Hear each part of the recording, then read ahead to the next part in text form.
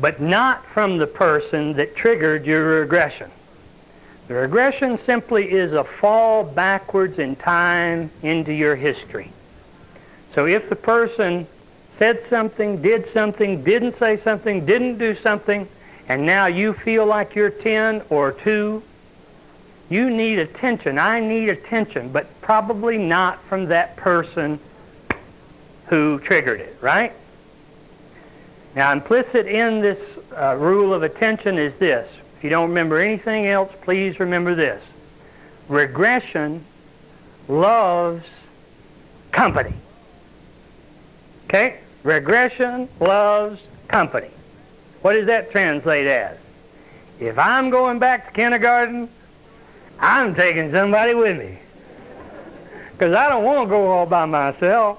And we've been married for 20 years, and I know exactly what to say that will make you feel like you want your mommy. Not necessarily your daddy, but your mommy, right?